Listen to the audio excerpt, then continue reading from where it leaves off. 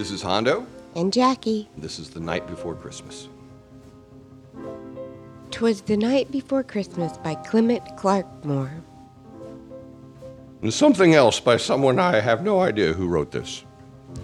'Twas the night before Christmas, when all through the house not a creature was stirring, not even a mouse. It was the nocturnal segment of the diurnal period preceding that of our annual Yuletide celebration. And throughout our place of residence, kinetic activity was not in evidence among the possessors of this potential, including that species of domestic rodent known as Mus musculus. Stockings were hung by the chimney with care, in hopes that St. Nicholas soon would be there. The hosiery was meticulously suspended from the forward edge of the wood-burning caloric apparatus, pursuant to our anticipatory pleasure regarding an imminent visitation from an eccentric philanthropist among whose folkloric appellations is the honorific title of St. Nicholas. Children were nestled all snug in their beds, while visions of sugar plums danced in their heads. The prepubescent siblings, comfortably ensconced in their respective accommodations of repose, were experiencing subconscious visual hallucinations of variegated fruit confections moving rhythmically through their cerebrums. And Mama in her kerchief and I in my cap had just settled our brains for a long winter's nap. When out on the roof there arose such a clatter, I sprang from my bed to see what was the matter. My conjugal partner and I, attired in our nocturnal head coverings, were about to take slumberous advantage of the hibernal darkness, when upon the avaricious exterior portion of the grounds there ascended such a cacophony of dissonance that I felt compelled to arise with alacrity from my place of repose for the purpose of ascertaining the precise source thereof. Away to the window I flew like a flash, tore open the shutter, and threw up the sash. The moon on the breast of the new fallen snow gave the luster of midday to objects below. Hastening to the casement, I forthwith opened the barriers sealing this fenestration, noting thereupon the lunar brilliance without reflected, as it was on the surface of a recent crystalline precipitation, might be said to rival that of the solar meridian itself. When what to my wondering eyes should appear but a miniature sleigh and 8 tiny reindeer, with a little old driver so lively and quick, I knew in a moment it must be St. Nick. Thus permitting my incredulous optical sensory organs to behold a diminutive airborne runnard conveyance drawn by 8 diminutive species of the genus Rangifer, piloted by a minuscule aide chauffeur so ebullient and nimble that it became instantly apparent to me that he was indeed our anticipated caller. More rapid than eagles, his coursers they came, and he whistled and shouted and called them by name. Now Dasher, now Dancer, now Prancer and Vixen, on Comet, on Cupid, on Donner, on Blitzen. With his unguent motive power traveling at what may possibly have been more vertiginous velocity than patriotic alar predators, he vociferated loudly, expelled breath musically through contracted labia, and addressed each of the osset by his or her respective cognomen, now Dasher, now Dancer, et al. To the top of the porch, to the top of the wall, now dash away, dash away, dash away all. As dry leaves that before the wild hurricane fly, when they meet with an obstacle mount to the sky. So up to the housetop the coursers they flew, with the sleigh full of toys, and St. Nicholas too. And then in a twinkling I heard on the roof the prancing and pawing of each little hoof.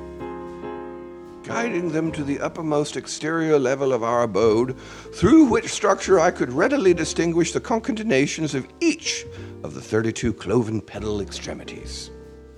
As I drew in my head and was turning around, down the chimney St. Nicholas came with a bound.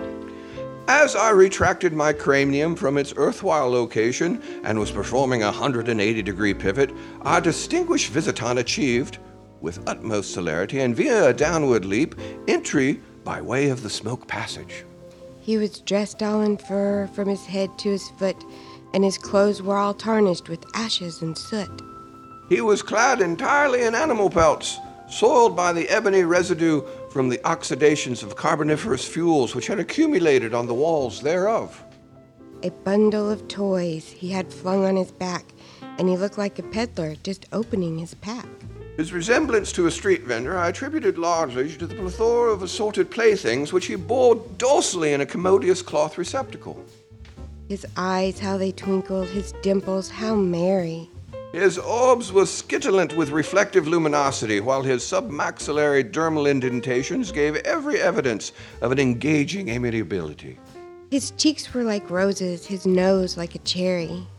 The capillaries of his molar regions and nasal appurtenance were engorged with blood which suffused the subcutaneous layers, the former approximating the coloration of Albion's floral emblem, and the latter that of the Prunus avium, sweet cherry. His droll little mouth was drawn up like a bow, and the beard on his chin was as white as the snow. His amusing sub- and supralabials resembled nothing so much as a common loop knot, and their ambient hirsute facial adornment appeared like small tabular and columnar crystals of frozen water. The stump of a pipe he held tight in his teeth, and the smoke it encircled his head like a wreath. Clenched firmly between his incisors was a smoking piece whose gray fumes, forming a tenuous ellipse about his occiput, was suggestive of a decorative seasonal circlet of holly. He had a broad face and a little round belly that shook when he laughed like a bowl full of jelly. His visage was wider than it was high, and when he waxed audibly mirthful, his corpulent abdominal region undulated in a manner of impectinated fruit syrup in a hemispherical container. He was chubby and plump and right jolly old elf, and I laughed when I saw him in spite of myself. He was, in short, neither more nor less an obese, jocund multigenarian, the optical perception of whom rendered me visibly frolicsome, despite my every effort to refrain from being so. A wink of his eye and a twist of his head soon gave me to know I had nothing to dread.